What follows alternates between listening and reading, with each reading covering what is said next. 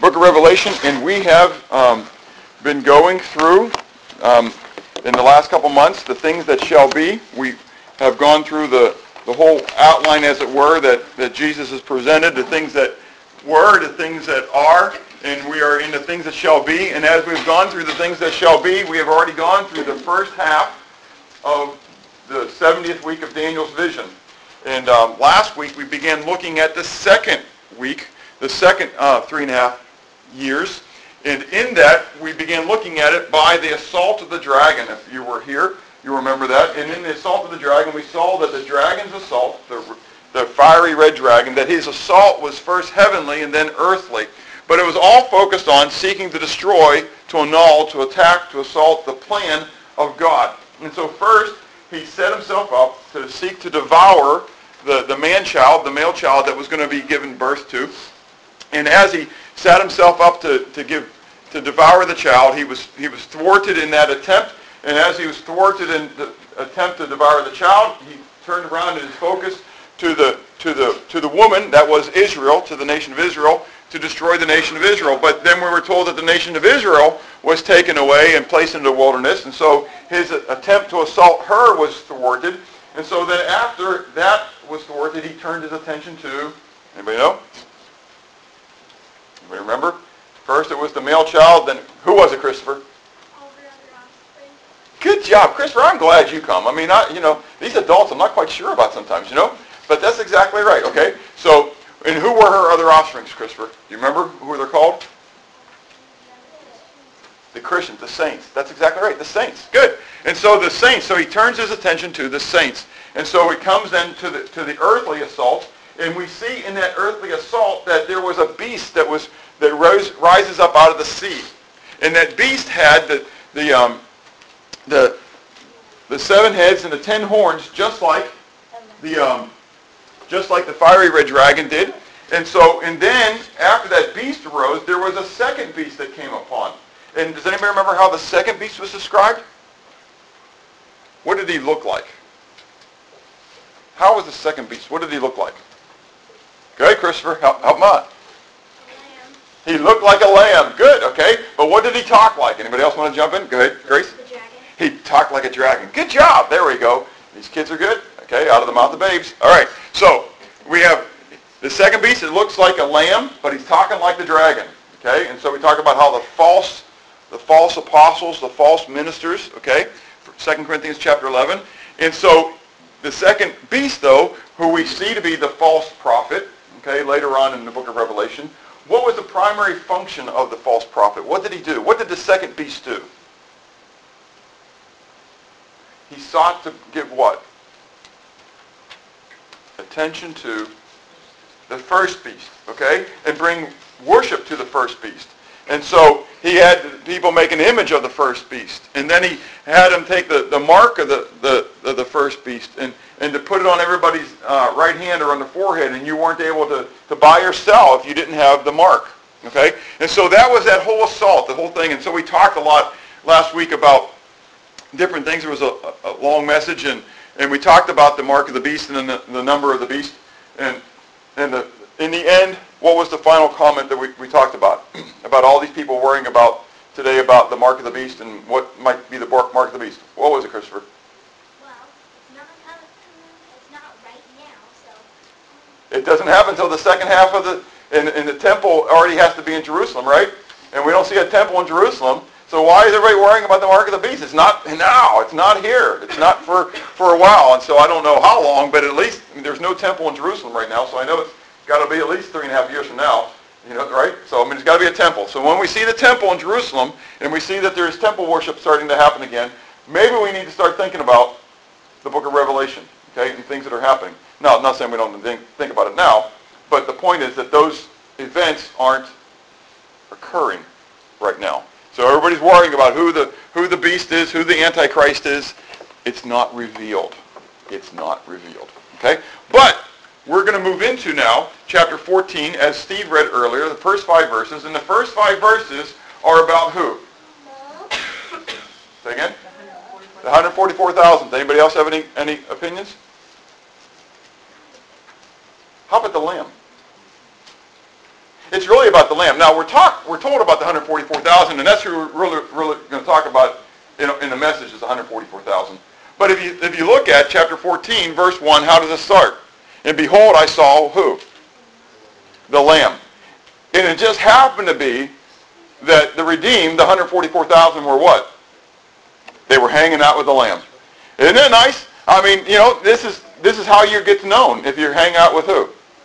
Who's the Lamb. And we're going to talk about this. So we're going to talk about the 144,000. And in the talking about the 144,000, the 144,000 are those who are the redeemed. Okay? Now, I believe in a literal interpretation.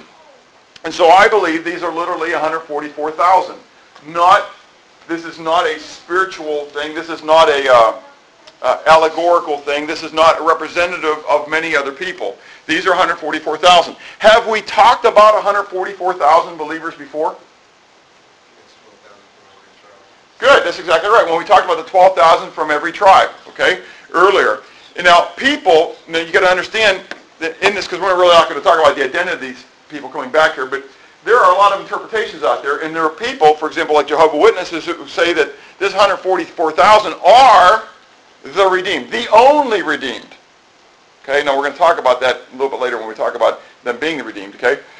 But the fact is, it doesn't necessarily mean that they're the only redeemed, okay? But these 144,000, I think, probably are those 144,000 from a few chapters ago, who were 12,000 from every tribe, okay? And remember when we talked back then that they weren't necessarily saved back then, but that God was sealing them so that they would be saved, spared through all the tribulation that was about ready to come upon the earth, through the rest of the seal judgments, through the trumpet judgments. Do you remember that? So that they would be here during the 70th week of Daniel, so that they would be God's witness. So now here they are. We're seeing them again. Now what's really exciting to me is that they're what? We know for a fact they're what? Say again? Well, we're going to talk about the virgin, but they're believers, man. They're believers. They're with the Lamb. Do you get it? So here they are. God set them aside. God spared them for a particular purpose to be his witnesses, and here they are. Okay? And so these are the guys we're getting ready to talk about. They're here. God had a purpose for them, and God's going to get ready to use them. The first thing we see is their consecration. The word consecration is they're being set apart. And the first thing about being set apart is that we're told that they were in the presence of the Lamb on Mount Zion. Okay? And so the picture there is the picture of the temple. Did anybody note anything special about the picture of the temple that's there? This is really cool. Okay, you got to look at it. What's special about this picture? Huh? No, the temple's not off the side. No. This is great. When you realize it, you're going to go, ah! Say again? The lights are on? That's pretty cool, but no, that's not it. It does. It's with our lights being off. It's kind of like a Thomas Kincaid thing, isn't it? With the kind of lights showing there. And okay, let me give you a hint. What's missing? The Dome of the Rock's missing. Isn't that cool? Anyways, I don't know how the person did that, but anyways, and so that's a great picture. So this is Mount Zion. This is where that God has placed his name. Of all the places on the earth, we're told, I don't have all the verses to share. We have a couple verses we want to talk about. But of all the places, God has declared that this was going to be his place. And so this is the place where the Lamb is going to come, right? And he's going to gather with the 144,000 witnesses. So where are they meeting? Where's this meeting at? It's in Jerusalem. It's up on the Temple Mount, okay? And so we read how important the Temple Mount is, Mount Zion is to God. In Psalm 125, we read a song of ascents. Those who trust in Yahweh are like Mount Zion, which cannot be moved but abides forever. Okay, so all these people who worry about the Muslims and having their stuff on there and stuff like that, and we're trying to twist things around and change things and stuff like this. And remember when we talked about where the temple placement could go, that it could be that the Dome of the Rock could be in the court of the Gentiles, and that could be the abomination of desolation. So that's a possibility, okay, if there's a southern placement for the temple. And remember we talked about the aqueduct, and we talked about the writings that talk about the placement of the temple proper where it was on the Temple Mount. So it could still be there. But the fact is that Mount Zion, God's not going to change his placement, because ultimately Mount Zion is God's place. Okay? And it says it's not going to be moved. It abides forever. As the mountains surround Jerusalem, so Yahweh surrounds his people from this time forth and forevermore. For the scepter of wickedness shall not rest on the land allotted to the righteous, lest the righteous reach out their hand to iniquity. Do good, O Yahweh, to those who are good, and to those who are upright in their hearts. Now, what's exciting about this passage to me, who also is compared to Mount Zion? Those who trust in the Lord. So as God has made a promise to Mount Zion, okay, in a sense, that Mount Zion is his place, is where his name's going to be, and you cannot move it. Who's compared to that? We are. The redeemed.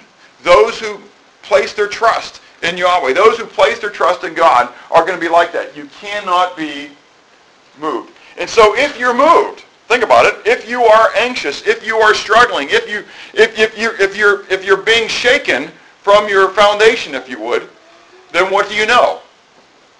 You're not trusting in Yahweh. Yeah. Isn't this cool stuff? So anyways, in Psalm 48, verse 1 to 3, we read a psalm of the sons of Korah. Great is Yahweh and greatly to be praised in the city of our God, in his holy mountain.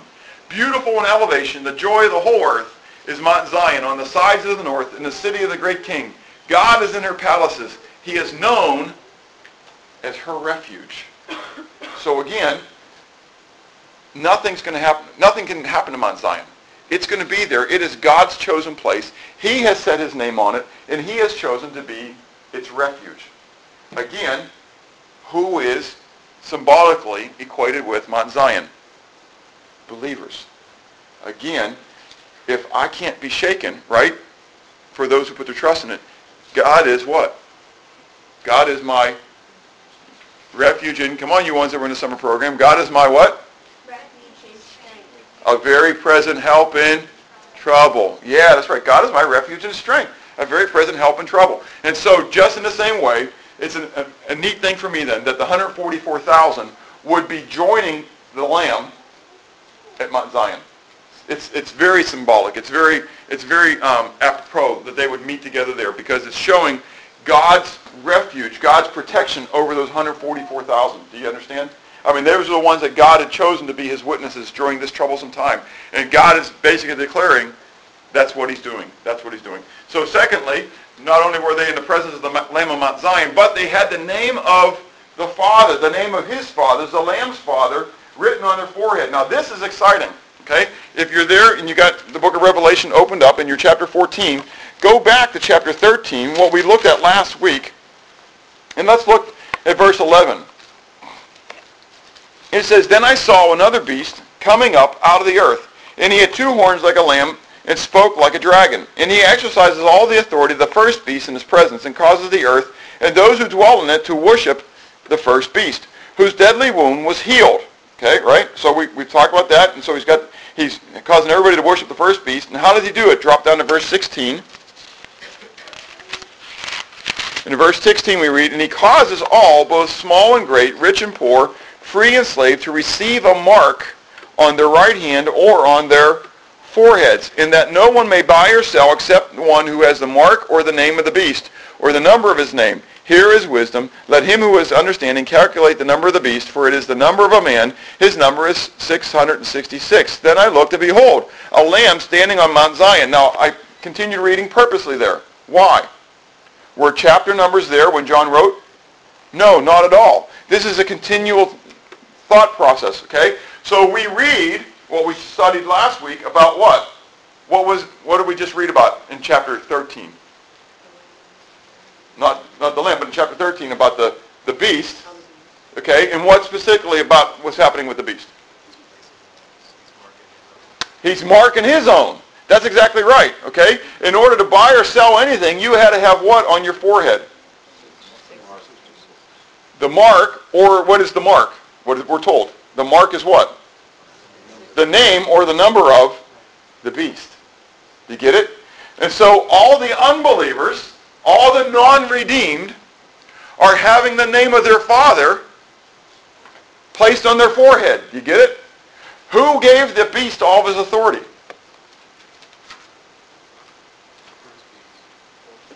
No. Who gave the first beast his authority?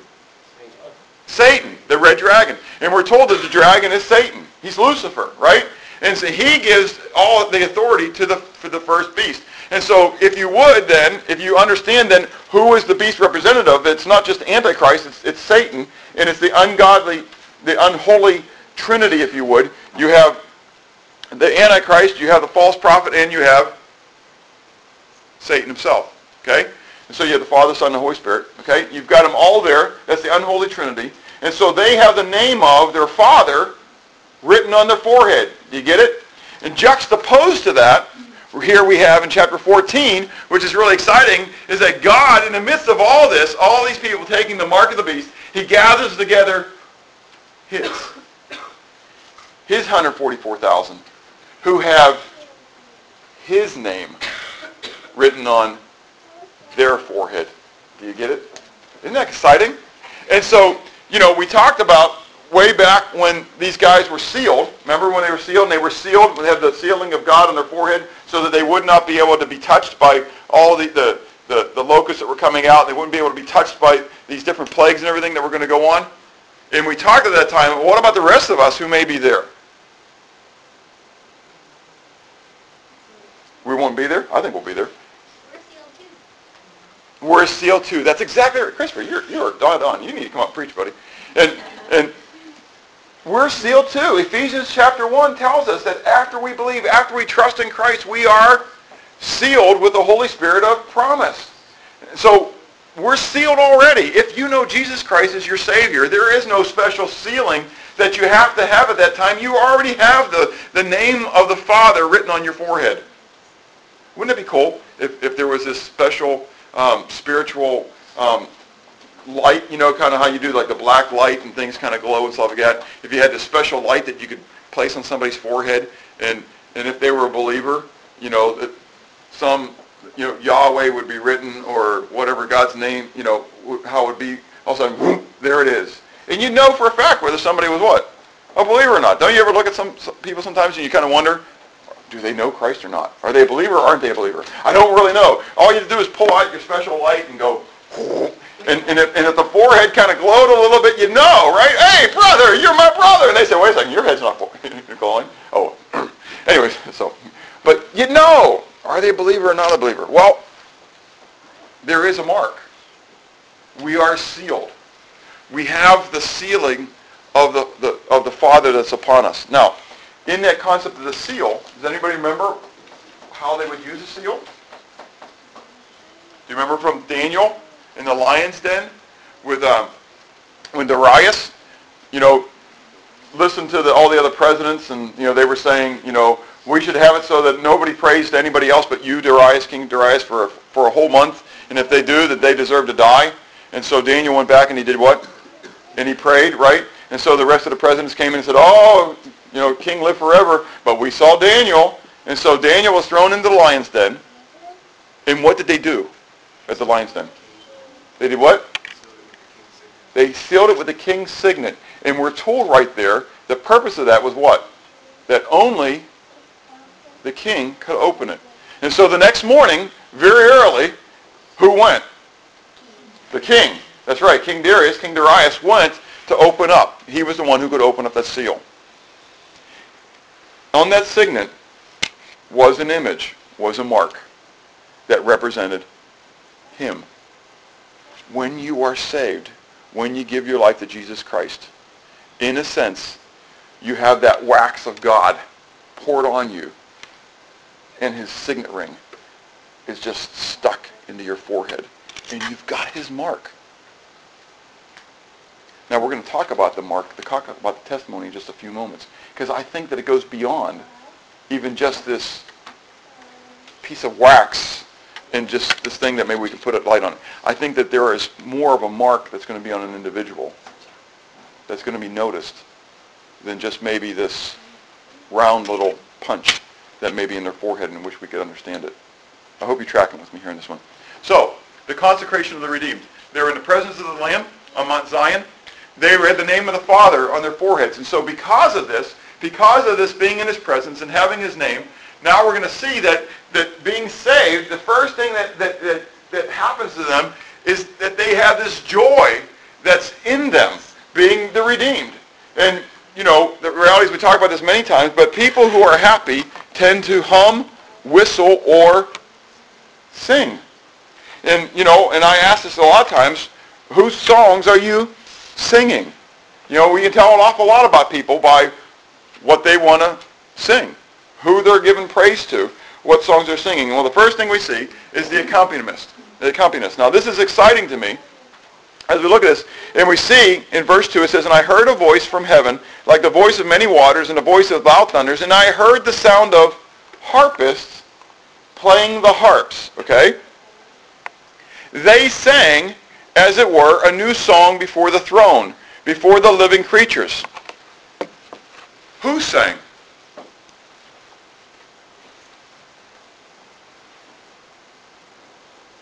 Who sang? 144,000? Is that what the context says? The heavens sang? I think it's a harpist. And I don't think it's necessarily singing. I think it's the word phoning. I think it's just they were making the noise, okay, and their noise. They were playing this song, okay? And we're told later that the only ones who could learn the song were who? The 144,000. That's exactly right. The only ones who could learn it were the 144,000. But what's really neat about this is who's playing it? The accompanists. You get it? The harpists are already playing the song. What does it mean to you? That the harpist must what? Know the song. I'm singing up here. I've led four songs, right? And I led them a cappella because nobody knew the song to play, right? No, but clearly, Gabrielle was doing what? She was already playing the song.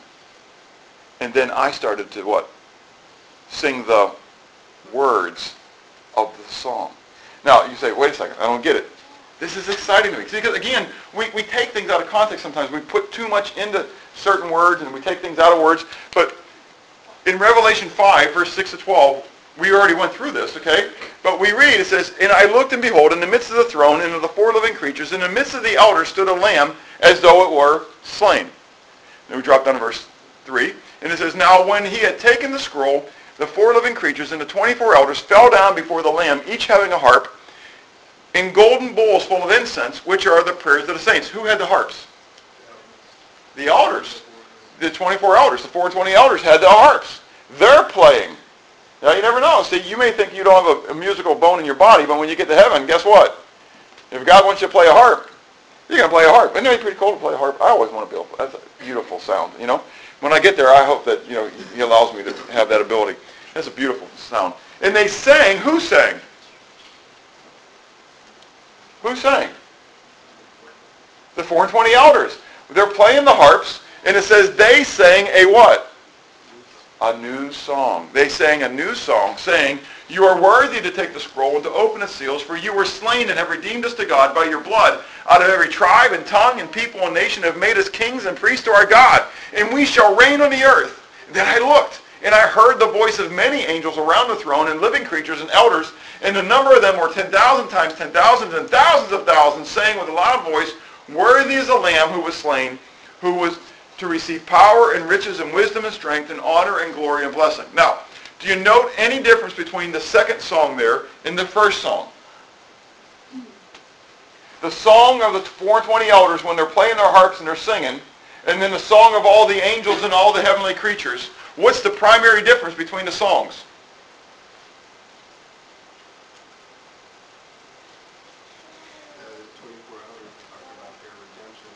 That's exactly right. Yeah, I mean, when everybody sings, they talk about the sovereignty of God and of the Lamb, right, and what he's done. But when the 420 elders are singing the new song by themselves, they're praising God because he redeemed them. Out of what? Out of every tribe and every nation and out of every tongue. Okay, not just the 12,000 from each of the tribes of Israel. Does it make sense? Okay? There's much more beyond the 144,000 who are redeemed. These 144,000 we're talking about right now are the special ones who have a special ministry during that final 70th week of Daniel, okay? But what's exciting here is the ones who are playing the harps are the believers. The believers, the redeemed, are playing the harps. And the believers are singing the new song. In Revelation 15, we read, "And I saw something like a sea of glass mingled with fire, and those who have the victory over the beast, over his image and over his mark and over the number of his name, standing on the sea of glass." Having what? Having harps. So who are these people? They're the redeemed. They're the believers. They're the ones who refused the mark, who died for the name of Jesus Christ during that 70th week, right? And it says, "And they sing the song of Moses, the servant of God, and the song of the Lamb, saying, Great and marvelous are your works, Lord God Almighty. Just and true are your ways, O King of the saints. Who shall not fear you, O Lord, and glorify your name? For you alone are holy. For all the nations shall come and worship before you, for your judgments have been made manifest." Okay, those are the only places where there are harps in the book of Revelation. So, we go back to Revelation 14. And we have these harpists playing their harps. And the harpists seem to be what? Singing the song. And the only one in the midst of all this, okay, we're going to talk about the audience in just a moment. In the midst of all the rest of the audience, the only ones who were able now to learn the song are the 144,000. Get it? Why? Because it's a song of the redeemed. It's a song of redemption. That's exactly right. And who can't learn the song? The angels. The angels. The angels have never been redeemed. Remember, we're told by Peter in his epistle and everything that angels long to understand. Angels have never been redeemed. They had one chance to choose to serve God or Lucifer. Lucifer fell. He said in his heart, "I will be like the Most High God." And at that time, a third of the angels fell with him. We just saw that in Revelation chapter 12 as well. Okay? And a third of the angels fell with him. They had one chance to make one decision. Serve God or serve Lucifer. At that moment, they were sealed, if you would, in their decision. They don't understand the concept of redemption. You and I have rejected God more than once. But because of the blood of the Lamb, you've been paid. Your sins have been paid for. You've been purchased. We're going to talk about that in a moment. It's exciting stuff. But the angels, they can't sing the song. They can't even learn the song. They have no concept of what it means to be redeemed. They've never been in sin. They weren't lost. They weren't found. They weren't saved. They weren't delivered. But the only ones who were able to learn that song are the 144,000. So we have the audience. Who's the audience? Now, again, picture this. Know where we're at. Okay? Where is the Lamb? In verse 1, where's the Lamb? Mount Zion. Where's Mount Zion? It's Jerusalem. It's earthly. Who's with him? 144,000. Where are they? They're on the earth. It's earthly. But who's the audience? Heaven. It's a heavenly audience. Look at this. We're told they're before the throne. They're singing before whose throne? God's throne. So as they sing and as they give glory, they're giving glory before the throne, before the four living creatures, and before the elders. Right now, do you realize that there is a heavenly audience that you are performing for? Now, hopefully, it's not just a performance, if you understand what I'm saying. I hope it's real. But who you are every day, sorry, baby,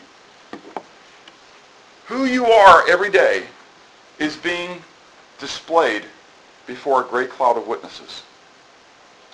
I remember years ago, there was a couple of you that may remember this name, a guy named Sam Mason died. You remember Brother Sam? It was the first funeral I ever did. And Sam was such a neat guy. And I met with him every week as he was going through cancer. And he'd gone through cancer for years. I mean, he had blue dots all over his face from previous radiation treatments that he received. You know, years ago, they put the blue dots on them to mark where they were going to get it. And so the rest of his life, he had these blue dots all over his face. And it was amazing. But and he wound up succumbing to cancer. And I remember the funeral. I mean, preaching on, he'd finished the course. He'd run the race, Henceforth, there was laid up a crown of righteousness for him. Because he had finished the course. And I remember, though, the impact that after he passed away, realizing that now Brother Sam was a part of that great cloud of witnesses that was watching me. Did you ever think about the fact that even when nobody's around and you can do whatever you want to do because nobody knows, that there's thousands upon thousands and 10,000s of 10,000s who are watching you? Yeah, exactly right. I mean, if God watching you is not bad enough, think about 10,000s of witnesses checking you out. 1 Corinthians chapter 11 tells women that they should have long hair or a covering for a particular purpose. Does anybody remember that purpose in 1 Corinthians 11, why a woman should have long hair? Or because of the angels. It's not because of men. It's not because of their husband. It's not because of the church. But we're told specifically in 1 Corinthians 11 that they should wear it because of the angels. And we're told in 1 Corinthians 6, it says, don't you know that you are going to judge angels?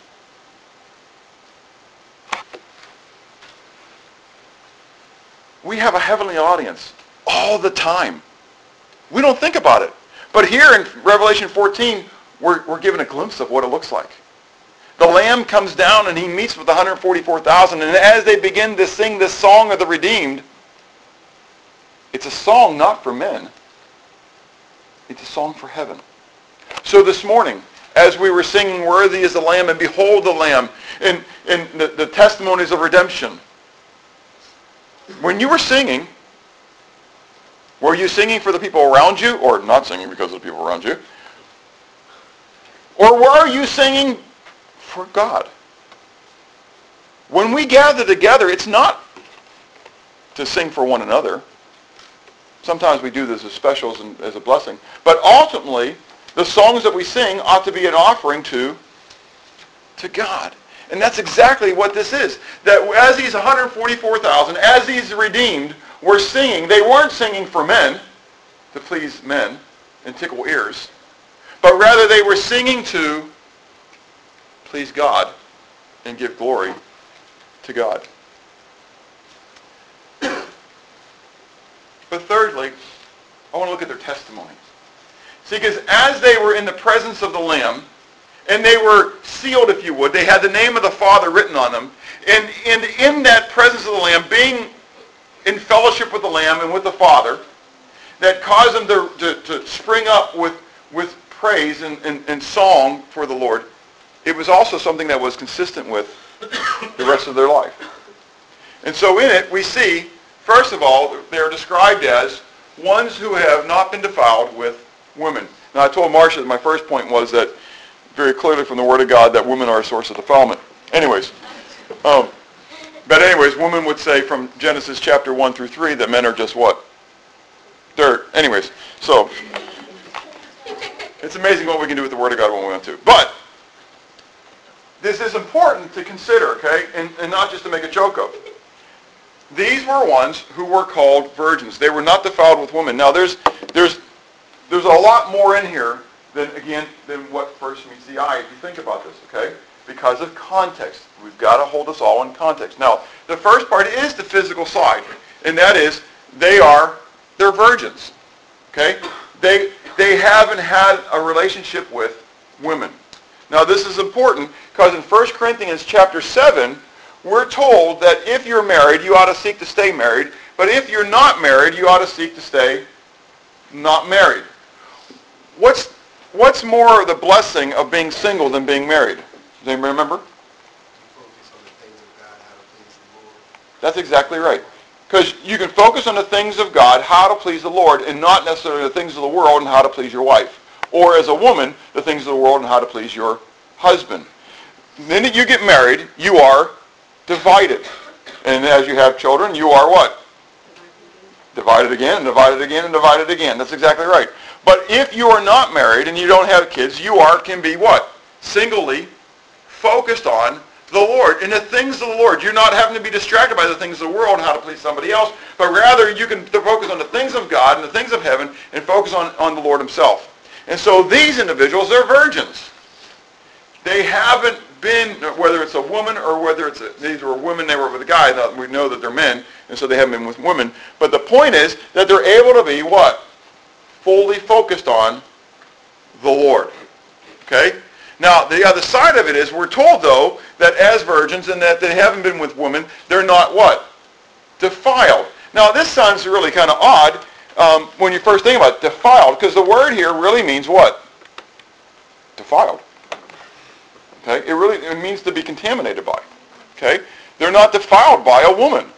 You think, that doesn't make sense. Because Jesus said in Matthew 19 that from the beginning what? It was God's plan, wasn't it? I mean, didn't God make a woman for the man? And if woman was a source of defilement, clearly then in Genesis chapter 2, God wouldn't have done what? Made a woman. So clearly it's God's purpose for there to be one man and one woman, and that a woman necessarily in and of herself is not a source of defilement. Okay? Now, there's two sides in this. Now, in the law, if you as a man had a relationship with a woman, okay, during that time until evening, you were considered to be unclean or defiled. Okay? There is that part in that, okay? Because you're not set fully apart unto the Lord. But there is a second side of all this that's in there, and it's the spiritual side of it. Okay? When we talk about physical adultery, okay, and that is having a woman other than my wife, okay, there is also, beyond physical adultery, there is spiritual adultery. And the picture, physical adultery, is actually a picture of spiritual adultery. What's spiritual adultery? Worshipping other gods. That's exactly right. Okay? And we are told, look at Revelation 14, drop down to verse 6, we'll keep it in context. And it says, Then I saw another angel flying in the midst of heaven, having the everlasting gospel to preach to those who dwell on the earth, to every nation, tribe, tongue, and people, saying with a loud voice, Fear God, and give glory to him, for the hour of his judgment has come, and worship him who made heaven and earth, the sea and the springs of water. And another angel followed, saying, Babylon is fallen, that great city. Why? Why is she fallen? Because she has made all the nations drink of the wine of the wrath of her what? Fornication, adulteries. That's exactly right. Her sexual immoralities, if you would, okay? But clearly, it's not talking about physical sexual immorality. It's talking about the spiritual. Right now, in the United States, we are undergoing a massive change in our ideologies. Hundreds of years ago, we would say that we were a, what kind of nation? Or Judeo-Christian anyway, okay? That in fact, the concept of Judeo-Christian means that Christianity is based upon the roots of Judaism, and that we have the same God as the Jews. Does it make sense? That is the Creator God. And so that was the understanding. And so that even when our fathers wrote, and I talk about not our fathers spiritually, but our fathers patriotically, they wrote and they gave credence to the Creator God. Okay? They gave credence to the one who oversaw all things. Today, we no longer serve that God as a nation. Rather, we have come to the point where we are antagonistic to that God. In a case that we just saw come through the email from New Hampshire, where there was a homeschool mom who is now ordered by the courts that she can no longer homeschool. She has to put her child in public school. Okay? Because the husband, it was a divorce situation, and the husband put in a court case, in a suit, because his case was he's not a believer. She is. And so she is teaching the child Christianity, okay, Christian doctrine. as part of the homeschool. Now, the child is already tested, and this is part of the court, this is all the quotes there, okay, so this is court document stuff, that the child has been tested and has been proven to be academically superior. She is not struggling sociologically. She has many friends, and she is out there and all these things. So all these things are positive. There's no negative. But the husband's contention, or the father's contention, is that, you know, she's not being exposed to other religious teachings out there, and needs, you know, so she's believing this Christianity stuff because that's all she's getting, and so she needs to be in public school so she can be taught other than Christianity. She can be something other than Christian. And you know what the court decided? That even though there's no negatives going on coming from the homeschool, but since the judge was of that same mindset, the judge said yes, the child's got to stop being homeschooled, but got to be put in a public school so that the child can be exposed to something other than Christianity. Now we shake our heads. Remember we talked last week about the case in Ohio and stuff like that. Listen, things are changing so rapidly in our land that we don't have a clue. Now I'm not saying at this moment that the United States is Babylon the Great, okay? I don't know necessarily. There are different views of who Babylon is, and when we get to that chapter we'll talk about it, about who Babylon is. But the fact is that fornication is, and that adultery is, spiritual adultery. It's against God. It's having other partners. And these ones who are not defiled, they're virgins. They have been fully focused on the Lord. They're wholly devoted to Him. Jesus said you can't serve two masters. You can't serve God and mammon. You're either going to love the one and despise the other, or serve the one and hate the other. You got to choose who you're going to serve. Which side of the fence are you on? You can't be on both sides of the fence. Because if you're on both sides of the fence, you're on the wrong side of the fence. Do you get it? Now I'm not saying it. God says it. These are ones who are virgins. They've not been defiled. I think these women isn't just physical. I think it's spiritual. That they haven't been defiled by the other gods, by the world, by the things that the world wants to offer.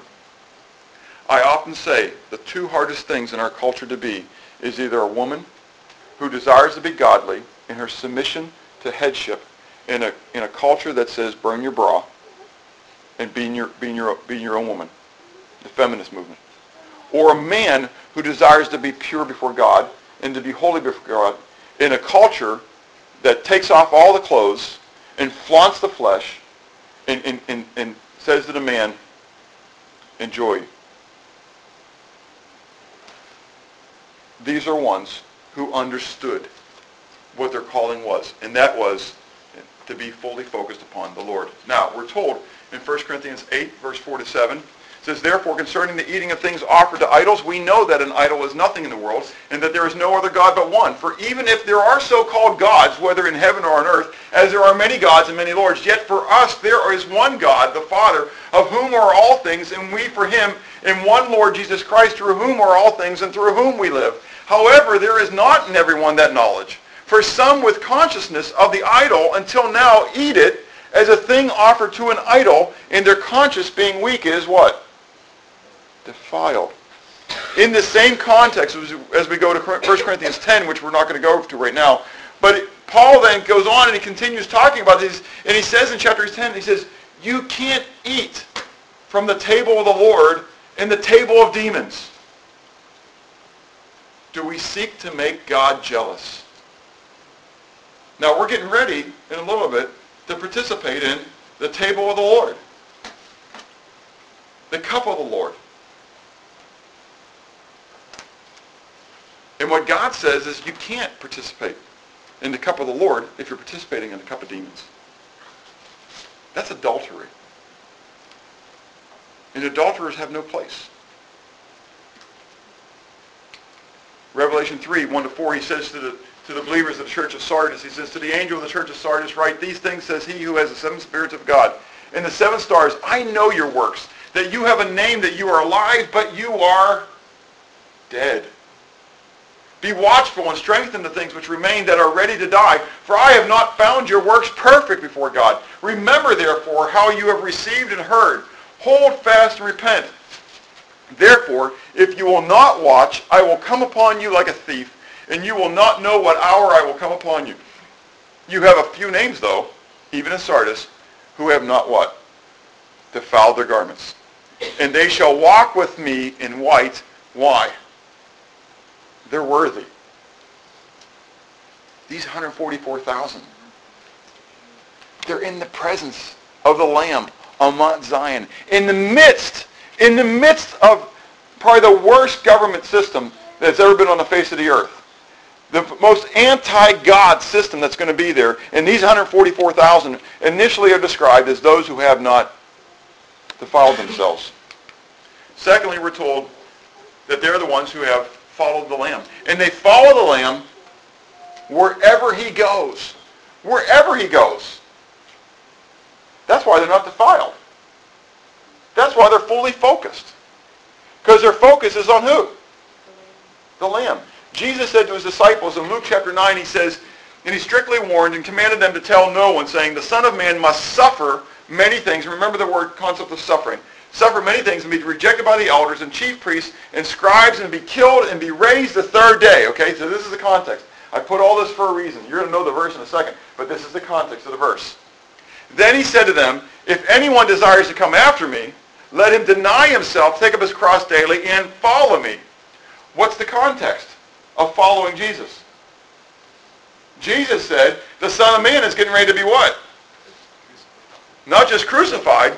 He's going to be killed. He's going to be raised the third day, but he's going to be rejected by the elders. He's going to suffer many things, okay? And then he says, so, if you want to be my disciple, right? If any man wants to follow me, what? Deny yourself, take up your cross daily, and follow me. And then he goes on and says, for whoever desires to save his life will lose it, but whoever loses his life for my sake will save it. For what profit is it a man if he gains the whole world and himself is destroyed or lost? For whoever is ashamed of me, in my words, of him the Son of Man will be ashamed when he comes in his own glory and in his Father's and of his holy angels. These 144,000 are willing to follow, walk in the steps of Jesus wherever he goes. Where did the steps of Jesus go? Through persecution. And these 144,000 living in the midst of this last week, in the midst of this persecution, we're told in context that the beast was going to be given the right to do what? Anybody remember in Revelation 13? What were we told that the beast was going to be given the right to do? Say again? Exercise his authority where?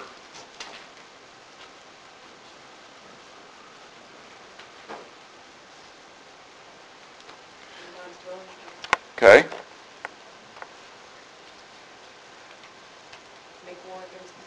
Make war, verse 17 of 12, make war against saints. In verse 8 of 13 says, all who dwell on the earth will worship him whose names have not been written in the book of life and the Lamb of the same.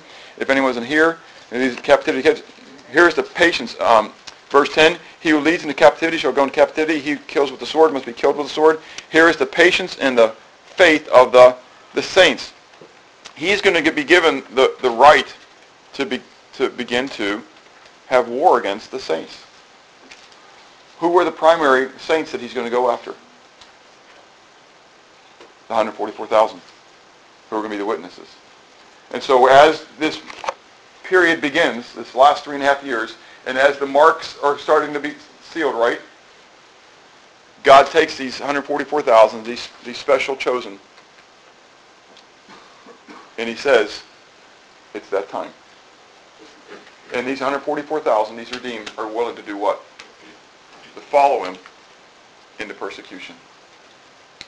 We're told in 1 Peter chapter 2, verse 21-24 says, for to this you were called, because Christ also suffered for us, leaving us an example, that you should follow his steps. What steps? Persecution. Do you read that? Because Christ also suffered for us. who committed no sin, nor was deceit found in his mouth, who when he was reviled did not revile in return. When he suffered, he did not threaten, but committed himself to him who judges righteously, who himself bore our sins in his own body on the tree, that we, having died to sins, might live for righteousness, by whose stripes you were healed. Paul says, listen, that I count all these things that I used to be, but I'm not anymore. They're lost, and I count them but dung. I count them but rubbish. I count them but a trash heap, that I may what? Know him, that I may know Christ, in the power of his resurrection, and in the fellowship of his sufferings, being made conformable to his death, if by any means I might attain unto the resurrection of the dead. Not as though I had already attained, either were already perfect, but this one thing I do, seeking to apprehend that which also I am apprehended of in Christ Jesus. I press toward the mark, forgetting the things which are behind and reaching forward to the things which are before. I press toward the mark for the prize. Paul says, listen, it's not just wanting to know the power of the resurrection, but it's also wanting to know the fellowship of the sufferings. If you are living boldly for Jesus Christ, especially in the culture that we're becoming right now, there will be times of suffering, times of loss, and times of persecution because of the name of Jesus. There are ones who weren't defiled with woman, they followed the Lamb, and we're told that they're the ones who have been redeemed. You know what's exciting about this word redeemed? Does anybody know what it means? To purchase. To purchase. It's those who have been purchased. It's going to the market and buying something. And so in Matthew 13, in the parables of the kingdom, we read about the treasure in the field and then the pearl, great price. It says, again, the kingdom of heaven is like a treasure hidden in a field, which a man found and hid. And for joy over it, he goes and sells all that he has and buys, that's our word, buys that field. Again, the kingdom of heaven is like a merchant seeking beautiful pearls, who, when he had found one pearl of great price, went and sold all that he had and bought it. Okay? We're told in 1 Corinthians chapter 6, he says, do you not know that your bodies are members of Christ? Shall I then take the members of Christ and make them members of a harlot? Certainly not. Or do you not know that he who is joined to a harlot is one body with her? For the two, he says, shall be one flesh. But he who is joined to the Lord is one spirit with him. Flee sexual immorality. That's on us. Flee it.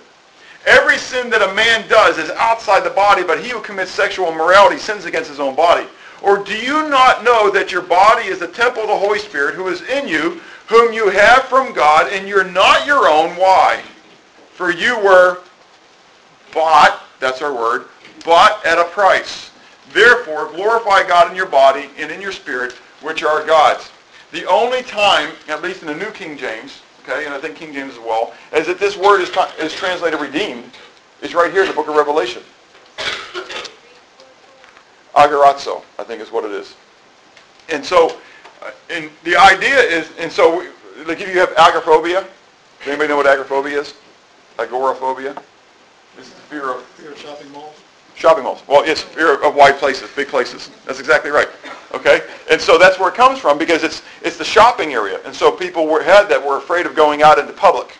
Okay, is the idea. And so they had the market. And so this was buying in the market is really the idea of it. Okay? And so we're told that we are bought at a price from the midst of the world, from the marketplace of the world, that Jesus Christ came in, said, what? I'll buy it. I'll buy it. Now, at that time, and even in our culture, do you know where slaves were sold?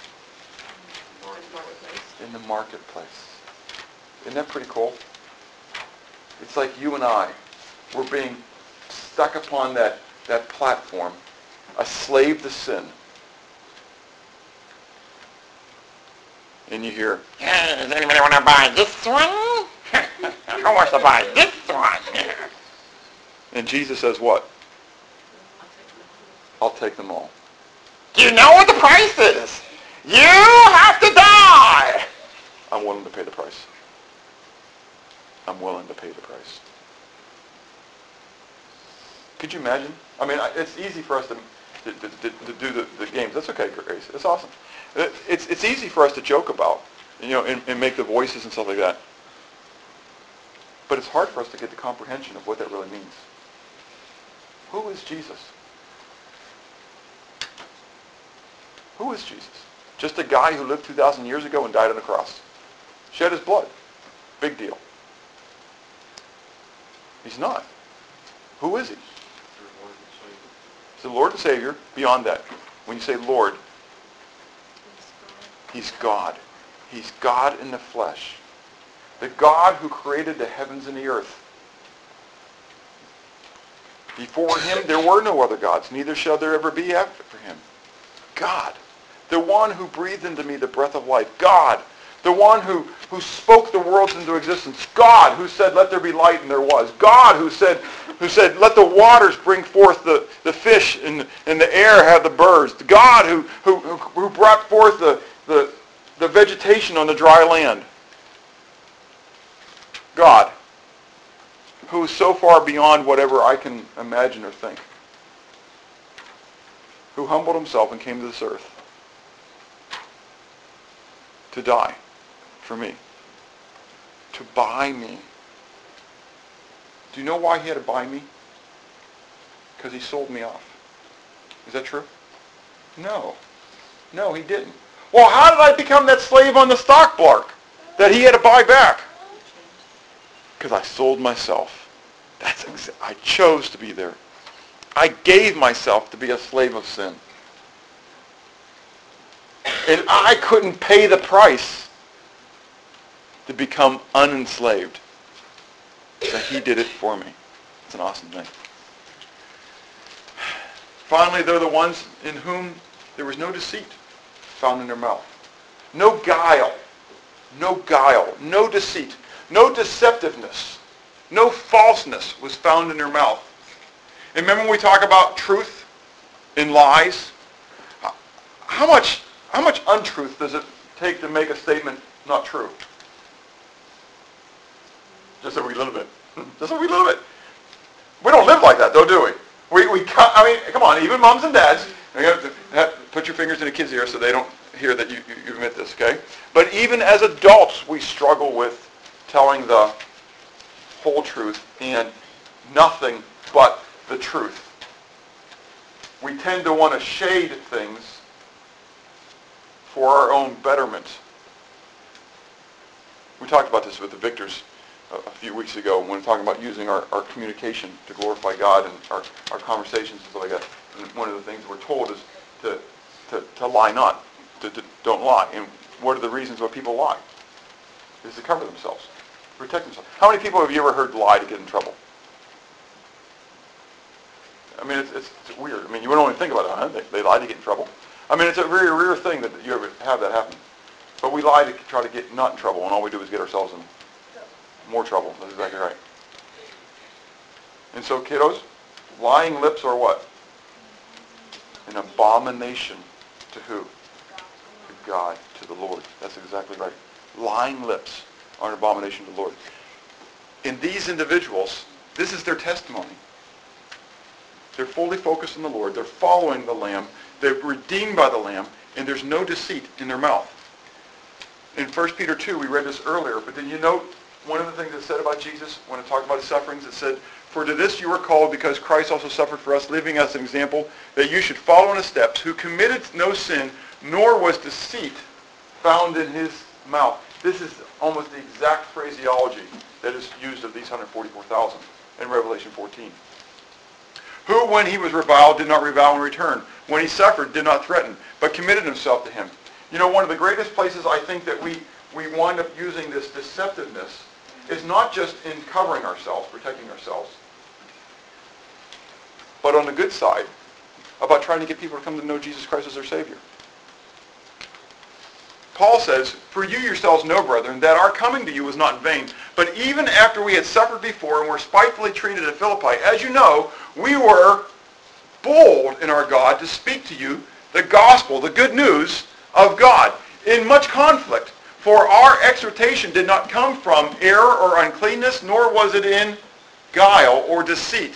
But as we have been approved by God to be entrusted with the gospel, even so we speak, not as pleasing men, tickling their ears, but God who tests our heart. How many times we hear about easy believism today? The grace of God, the love of God. But we never want to talk about sin and the consequences of sin. We don't want to talk about the judgment of God because that's not nice.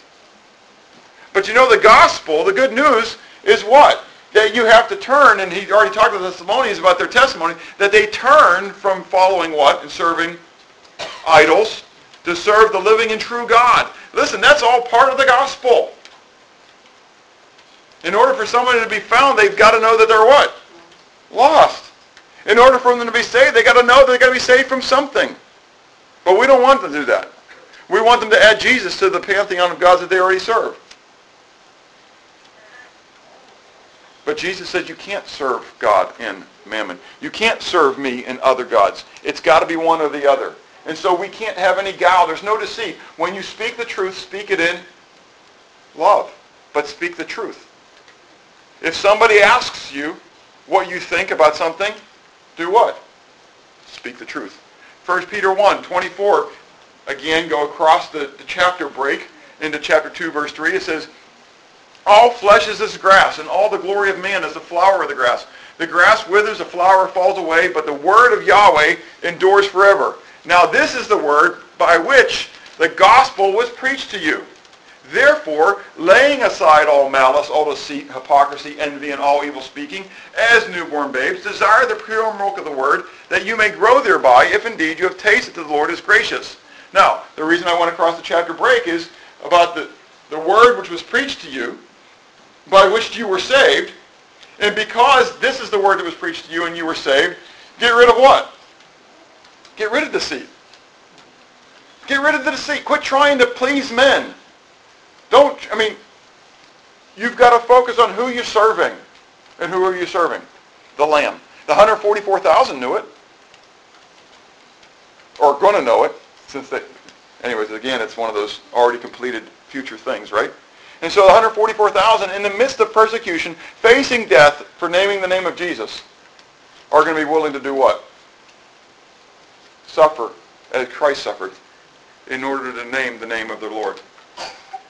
1 Peter chapter 3 says, finally, all of you be of one mind, having compassion for one another, love as brothers, be tenderhearted, be courteous, not returning evil for evil, reviling for reviling, but on the contrary, blessing, knowing that you were called to this, that you may inherit a blessing. For he who would love his life and see good days, let him refrain his tongue from evil, and his lips from speaking deceit, guile, lies. Let him turn away from evil and do good. Let him seek peace and pursue it. For the eyes of Yahweh are on the righteous, and his ears are open to their prayers. But the face of Yahweh is against those who do evil. And who is he who will harm you if you become followers of what is good? But even if you should suffer for righteousness' sake, you are blessed. And do not be afraid of their threats, nor be troubled, but rather sanctify the Lord God in your hearts, and always be ready to give an answer or a defense to everyone who asks for a reason for the hope that is within you, with meekness and fear, having a good conscience, that when they defame you as evildoers, those who revile your good conduct in Christ may be ashamed. For it is better, if it is the will of God, to suffer for doing good than for doing evil. Big passage. What does it say? It says, speak the truth. Don't lie. And if you tell the truth, then you're not going to get hurt for it. But if you're living in a day when they say what is evil is good and what is good is evil, and because you spoke the truth, they're going to persecute you for it, then rejoice. Don't consider that a bad thing at all. But rather, it's good if you're suffering for serving the Lord, for righteousness' sake. So in the midst of all that, even if you should suffer for righteousness' sake, what should you be ready to do? Sanctify, set apart the Lord God in your heart, be fully focused upon him, so that you can be ready to do what? Give a defense. Give an answer for the reason of the hope that's within you.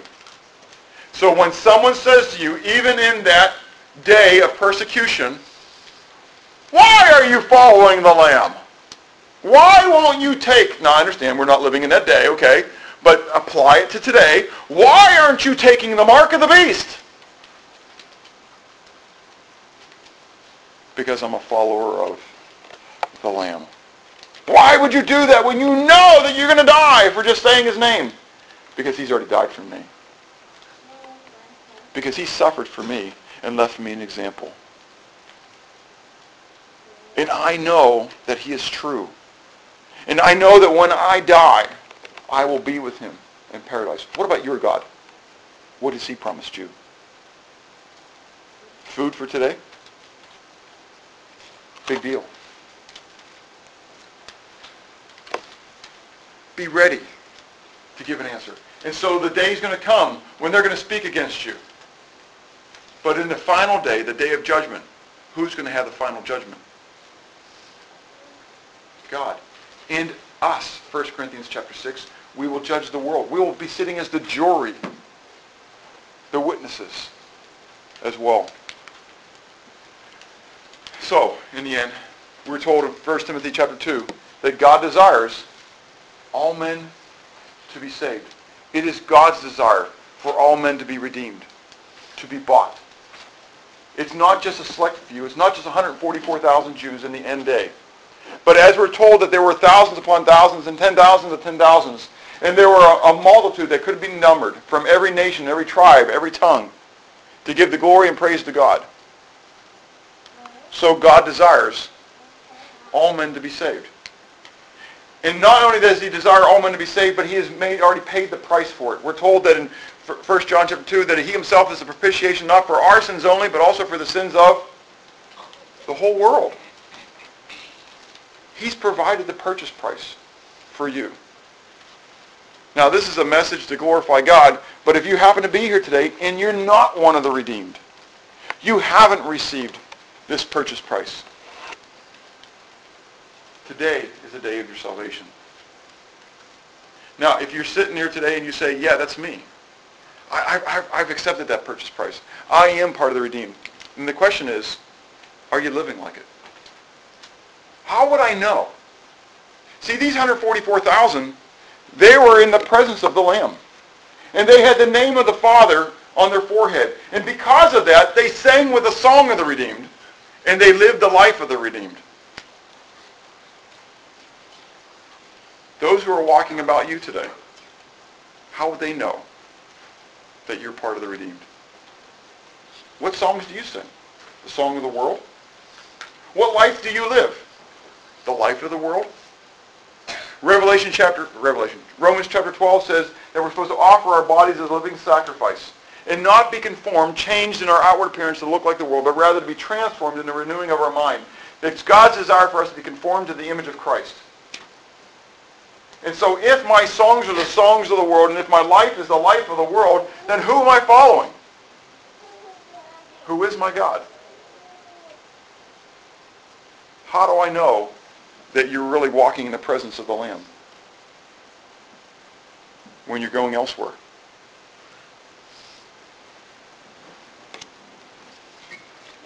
We can claim all we want to claim, and we can proclaim whatever we want to proclaim. But in the end, it's going to be God who's the discerner of the thoughts and intents of our hearts.